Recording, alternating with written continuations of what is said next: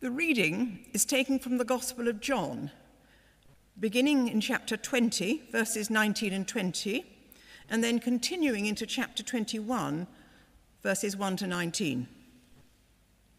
John chapter 20, verse 19. On the beginning of the first day of the week, when the disciples were together, with the doors locked for fear of the Jewish leaders, Jesus came and stood among them and said, "Peace be with you." After he said this, he showed them his hands and side. The disciples were overjoyed when they saw the Lord. And then we move on to chapter 21, beginning at the first verse. Afterward, Jesus appeared again to his disciples by the Sea of Galilee. It happened this way.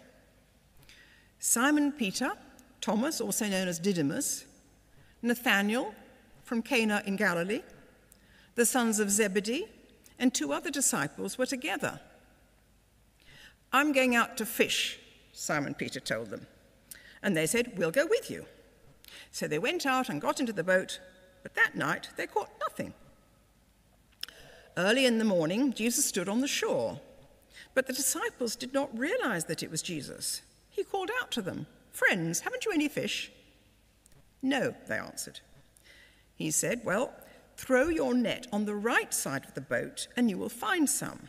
When they did, they were unable to haul the net in because of the large number of fish. Then the disciple whom Jesus loved said to Peter, "It is the Lord." As soon as Simon Peter heard him say, "It is the Lord," he wrapped his outer garment around him, for he had taken it off, and jumped into the water. The other disciples followed in the boat, towing the net full of fish, for they were not far from the shore, about 100 yards. When they landed, they saw a fire of burning coals there with fish on it and some bread. Jesus said to them, "Bring some of the fish you've just caught." So Simon Peter climbed back into the boat and dragged the net ashore, and it was full of large fish, 153. But even with so many, the net was not torn. Jesus said to them, "Come and have breakfast." None of the disciples dared ask him, "Who are you?" They knew it was the Lord. And Jesus came, took the bread and gave it to them, and did the same with the fish. Now this was the 3rd time Jesus had appeared to the disciples after he was raised from the dead. When they had finished eating, Jesus said to Simon Peter, "Simon, son of John, do you love me more than these?" "Yes, Lord," he said, "you know that I love you." Jesus said, "Feed my lambs." Again Jesus said, "Simon, son of John, do you love me?" He answered, "Yes, Lord, you know that I love you." Jesus said, "Take care of my sheep." The 3rd time he said to him, "Simon, son of John, do you love me?" Peter was hurt because Jesus asked him the 3rd time, "Do you love me?" He said, "Lord, you know all things. You know that I love you." Jesus said, "Feed my sheep. Very truly, I tell you, when you were younger, you dressed yourself and went where you wanted. But when you are old, you will stretch forth your hands, and somebody else will dress you and lead you where you do not want to go." Jesus said this to indicate the kind of death by which Peter would glorify him. Then he said to him, "Follow me." This is the word of the Lord. Thanks be to God.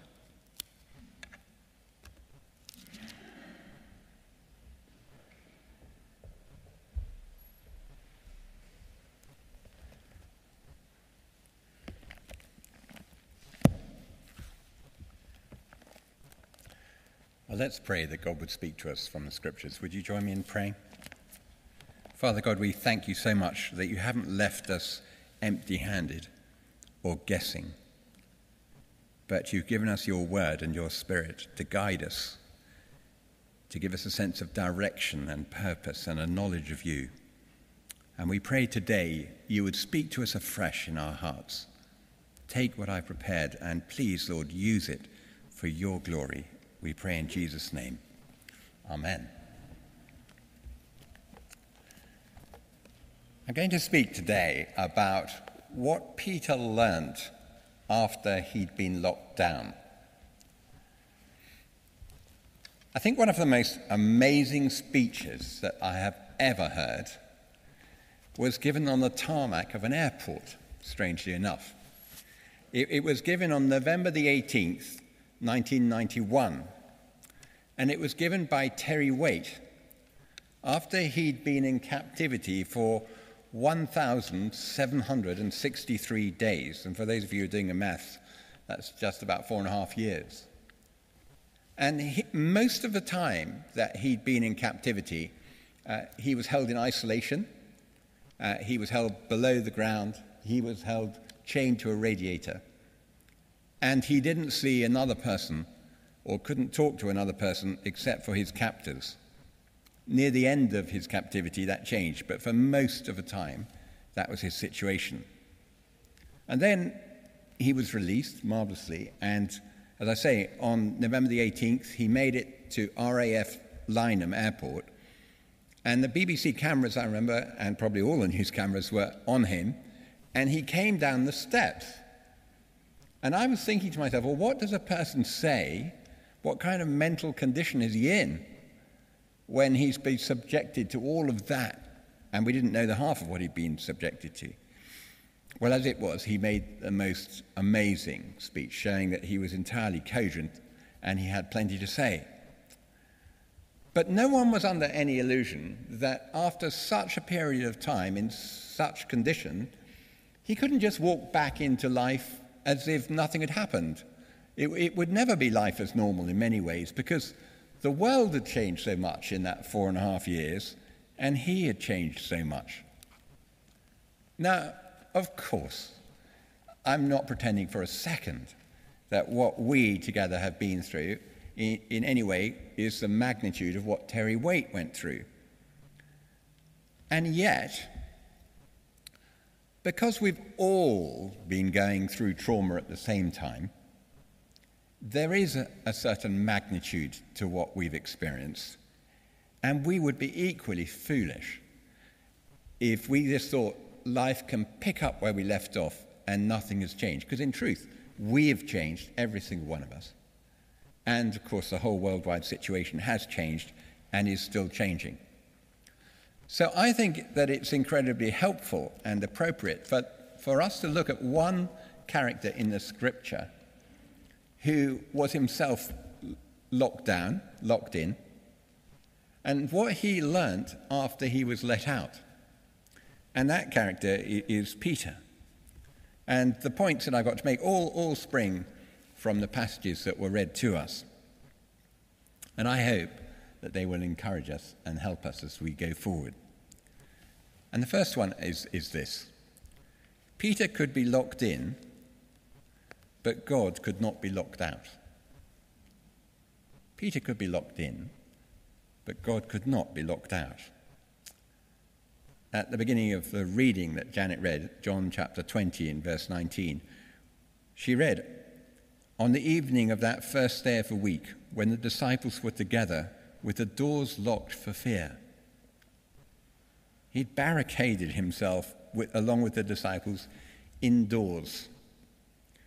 And we have to use our imagination to work out what's going on in their heads.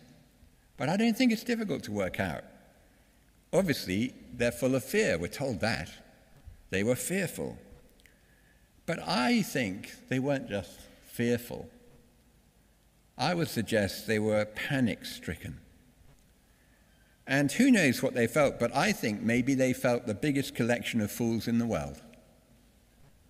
I think they probably pinched themselves, and it occurred to them that what on earth were we thinking when Jesus said to us, "Go into all the world and make disciples of all nations"? Well, that sounded great at the time, but now, just look at us. Hey, we're locked in for fear. No one even knows where we are, what we're doing. They couldn't care less. Go and tell all the world, don't think so, dream on baby kind of thing. But God could not be locked out. God could not be locked out. After Terry Waite had been around for some time, he was able to tell us something of what had gone on with him when he was in captivity. And he told a very moving story of receiving a postcard just from absolutely nowhere, addressed to him, Terry Waite, Beirut, and somehow it made it to him. And there was a picture, I remember him saying, on the front of John Bunyan himself, a prisoner, and a very few words written by some complete stranger, but it said to him, it said enough. It said to him, you're not forgotten. It said to him, God's on your side. It said to him, keep going, the world is waiting and watching. And I don't know what you've been through throughout lockdown. I don't know how your life has had to change. I don't know the pressures you've been under. I don't know how you feel life has been, but I do know this, God knows. God has not been separate from you or from me. He's been with us. We might have been locked in, but God has not been locked out. He's seen everything. And here's the second thing that Peter gets to see, and it's slightly harder for us to assimilate. Restoration is a process, not an event. And as a matter of fact, it's a process that Peter doesn't make easier for himself. Now, this is going to be important for us in the days ahead, because our freedoms, we're told, are coming. And freedom might be restored on a day, a certain date, but restoration is going to be a process, not an event. Now, I'm about to be quite harsh on Peter, so let me just say, none of us should blame him for what he's been through. He's been thoroughly traumatized before he gets to this room and locks the door. I've absolutely no doubt he's been shaken up and disoriented.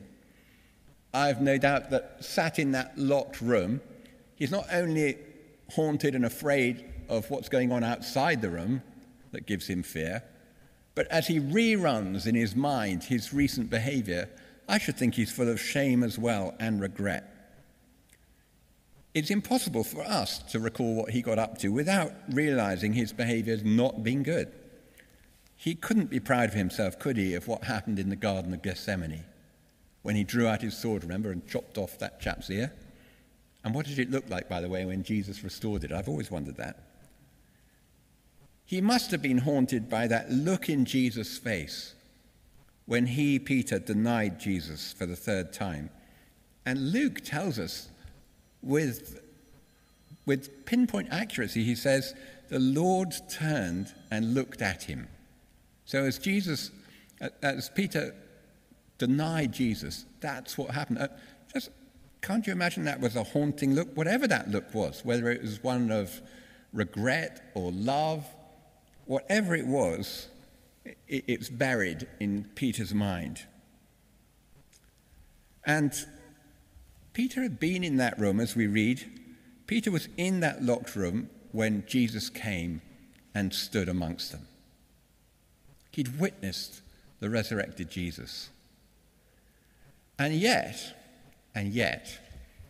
he has to go on a learning curve, because the first thing he does as leader of the church is to lead them in the wrong direction. He leads them into temptation, in fact. He leads them straight back to his old way of life, despite having been told by Jesus in Luke chapter 24, verse 49, stay in the city until you're clothed with power from on high. That's not at all what he did. We won't blame him, it's understandable, but he just tries to return to his pre-lockdown world. And he goes back to fishing. And he says, hey, who's coming with me? Come on, let's go back to fishing. Now, I want to suggest, it's not a particularly deep point, but I think it's a true one, that the temptation for every single one of us as lockdown eases, as things change, we'll want to search for the point we left off, that old world. The old order where we felt marginally in control, certainly more comfortable than we do now. And we might want to go back to where we felt we had security and we understood how things were done. That's what Peter was doing here. But it simply wasn't possible. It simply wasn't possible to re-engage with life in the way that he left it before he went into that room. Just about any newspaper or magazine we pick up now is asking us big questions. It's asking us, so what does the New World Order look like? And it's asking that about everything. People who used to go to the office and now working from home, lots of articles. Is work from home here to stay? Is it going to be a kind of mixed economy? How's it going to be? People who haven't been going to work but just family life have had to stay cooped up. What's it going to be like to re-engage? Does social life pick up? How are you going to play it? And church life is no different at all. The old way of church life, by which I mean no different from other factors that have to change, the old way of church life, coming to church and worshipping together, well, COVID's driven the coach and horses through that. And so now people are sitting at home watching this. Well, good for you. And watching on screen has become the new normal, except it's not new anymore, and I hope it doesn't feel normal. But we're yet to see, how does this play out? What is the relationship deficit, as it were? What's the downside of all this newness? Well, you could understand, I could understand if we just reached for the past. Let's notice this, though. Even when Peter reaches for the past, takes the disciples to the wrong place, and does exactly what Jesus didn't ask him to do, Jesus can find him. And does find him. That's what we read in John chapter 21. Of Jesus standing on the shoreline and shouting out. And the very first word he says, and the very first word he'll say to us is, friends. I love that. He didn't say, idiots, why are you fishing? I never asked you to do that. The very first word is friends. And tuck that away in your memory bank. Because if in all good conscience what you're up to these days is miles away from what God ever asked you to do, or if you've lost contact with him, as it were, the very first thing he'd say is friends. But I want to just draw attention to what does go on. How does Jesus restore relationship with Peter? Well, we need to know, because Peter knew this, we need to remember what happened in Luke chapter 5. And I'm going to tell you so you don't need to turn to it. But it's a story that Luke records for us of the very first time that Peter gets called by Jesus. And you'll recall that the fishermen were cleaning their nets on the side of a lake, and Jesus commandeers a boat, and it's Peter's boat, and takes him on a day trip fishing. And they have a remonstration together, because Peter says, look, we've been fishing all night and we've caught nothing. And you, a carpenter, are telling me to fish? I don't think so. And Jesus says, yes, I am. Yeah, put down your nets. And you'll remember, they caught this humongous number of fish. Now, if they had had YouTube in those days and Twitter, it would have been #miraclecatch. And it would have had thousands of views all around the world of what looks so improbable, this huge catch of fish in the middle of the day. And now, focusing back on John 21, of course it triggers in us the link. Jesus says, friends, haven't you caught anything? Answer, no. Let down your nets for a catch. Here we go again. Huge catch.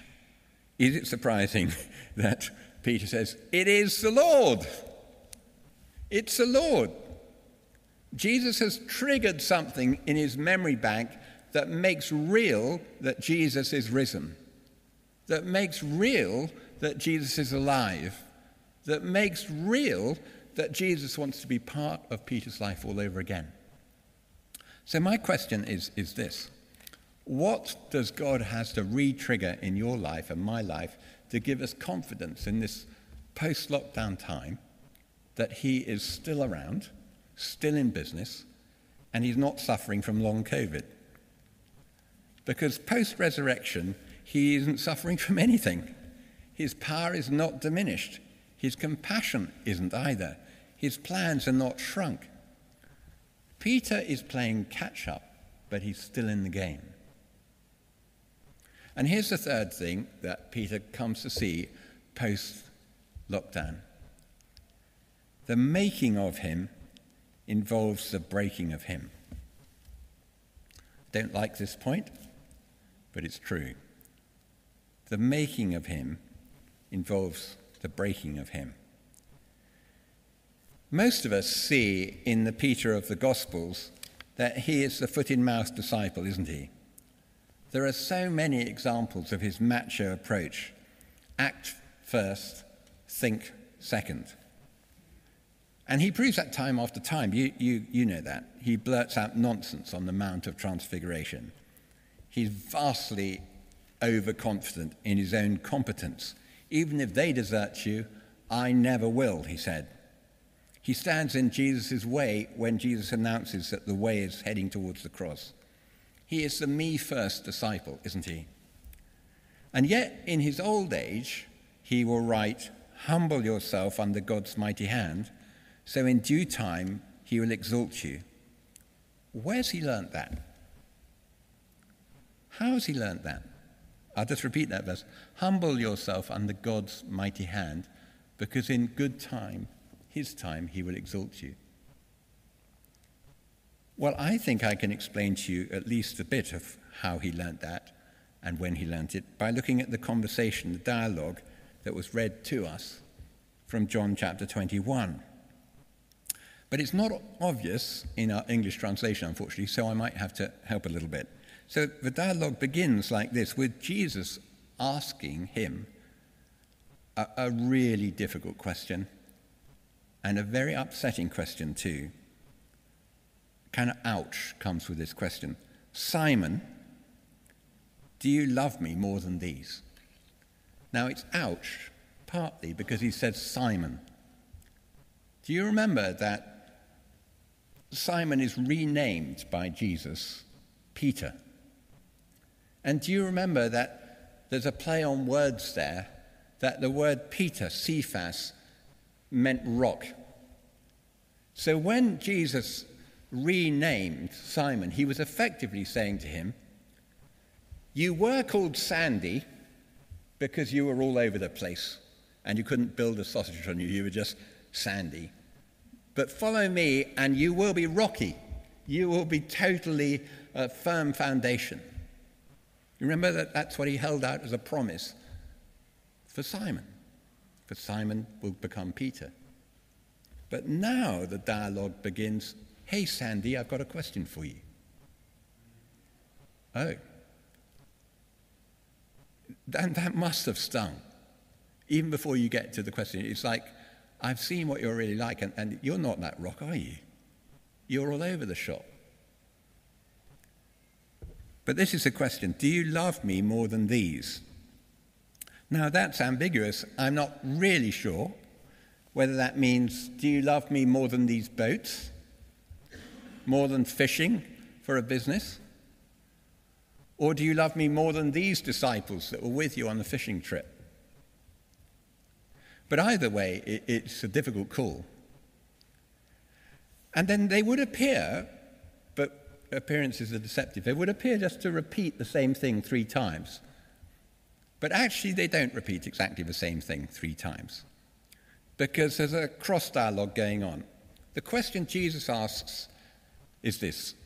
Simon, do you love me? And the word he uses is the word agape, which means unconditionally, no holds barred, expecting nothing back in return. You just love me because you love me.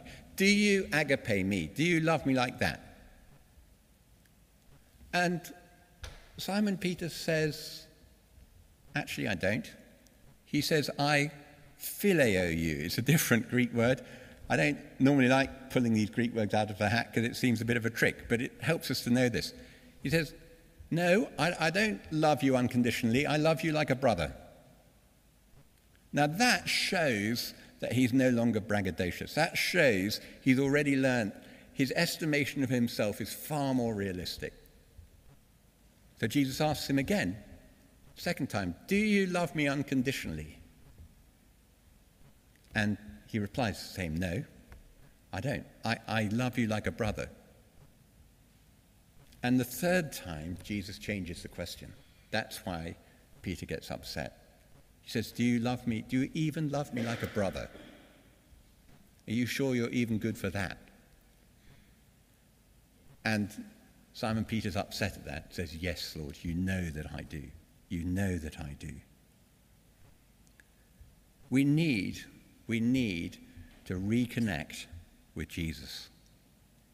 And sometimes his way of doing that and giving us a right estimation of ourselves is to break us down, to make us more like him. That's our life journey, actually, to be made more like him. And there are 3 things that Peter needs to get back into the saddle. And they're the same 3 things that we need, both individually and as a church, to get back in the saddle. You know, lots of us have spent a lot of time on Zoom in the last year, and just from time to time, you get that annoying thing where you've lost your connection. And when you lose your connection, broadband difficulties, Wi-Fi, etc., it's game over, isn't it? And you spend all that time all over again reconnecting. And it's like that with our walk with the Lord. It was certainly like that for Peter with his walk with the Lord. Now, I'm just going to read a couple of verses that were not read from John chapter 20. After Jesus appeared into that locked room, Jesus said, verse 21, "Peace be with you. As the Father has sent me, I'm sending you." And with that he breathed on them and said, "Receive the Holy Spirit."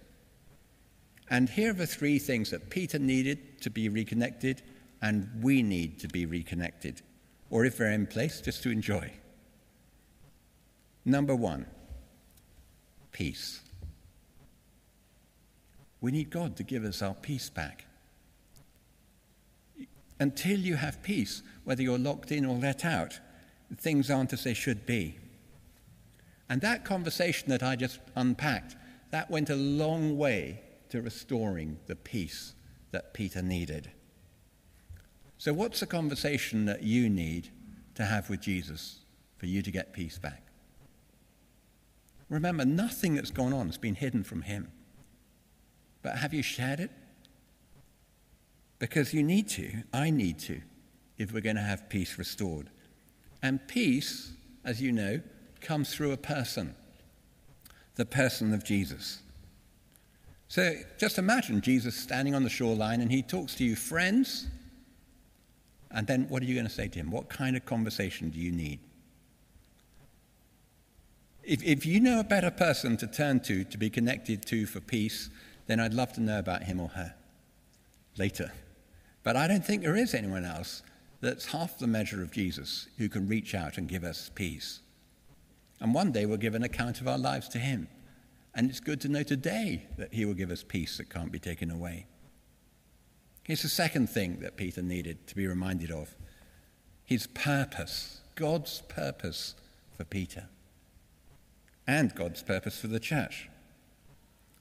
And again, as he stood in that locked room, not only did Jesus say peace, he said, "As the Father sent me, so I am sending you."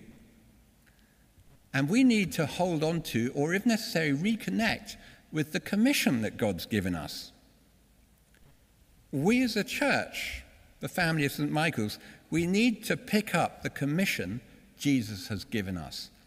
Because the commission hasn't changed, even if the world has changed. You know, before lockdown, Peter might have felt to himself, possibly, that being an ambassador for Christ, being a witness for him, being a friend of his, was something that wouldn't be too costly, was something that might be hugely enjoyable, fun even.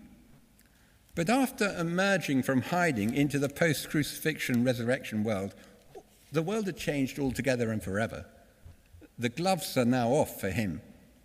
The powers that first raged against Jesus are now targeted on Jesus' followers with a vengeance. There will be victory, but there will be scars too. There will be blessing, but there will be buffeting. There will be resurrection, but only after a cross. And Peter emerges, doesn't he? So do the disciples, to live uncomfortably in contested space. Contested by the powers that be, that would be the Roman governors, but contested by the principalities and powers that be as well as supernatural powers. It's not all fun for Peter and the disciples, but it's fulfilling. Why? Because you have the best news in the world. He's got news about God's love for people, about friendship with God, about a fulfilled life, about a new way of life. But it's going to be tough to share it.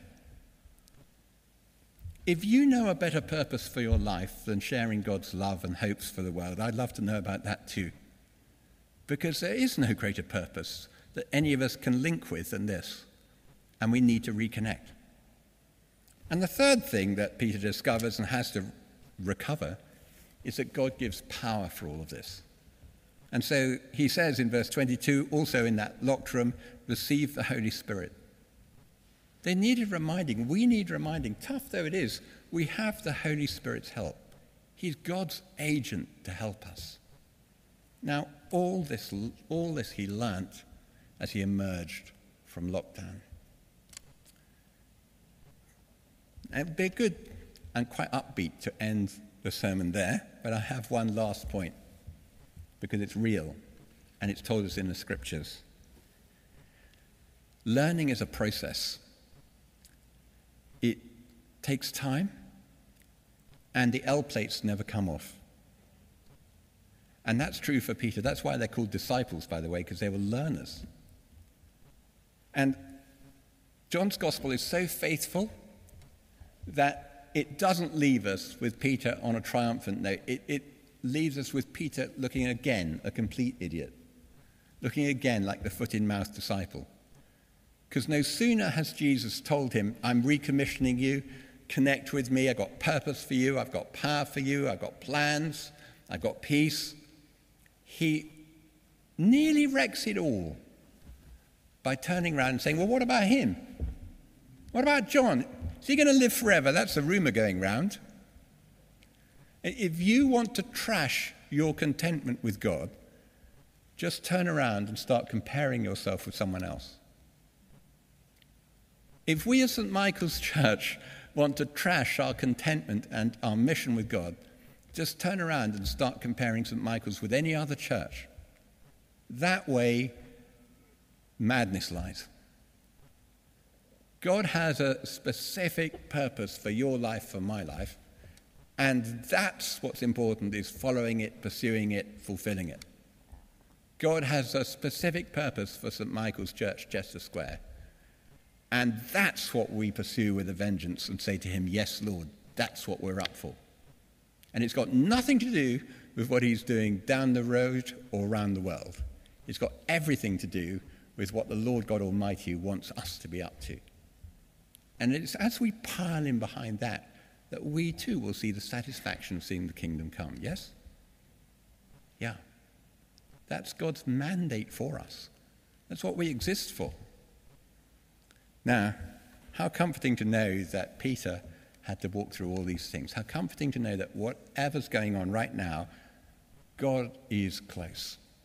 God has seen what we've been up to. God knows. He cries out for restoration.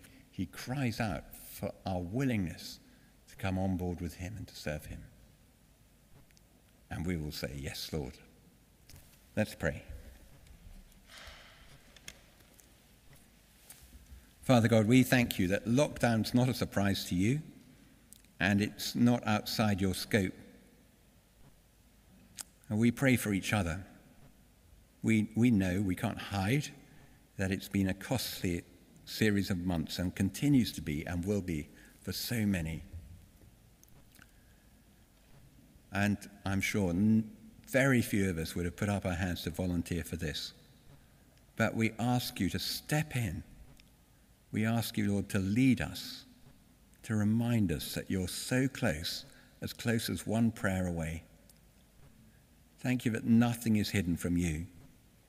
Thank you that your power is not diminished and your plans haven't changed.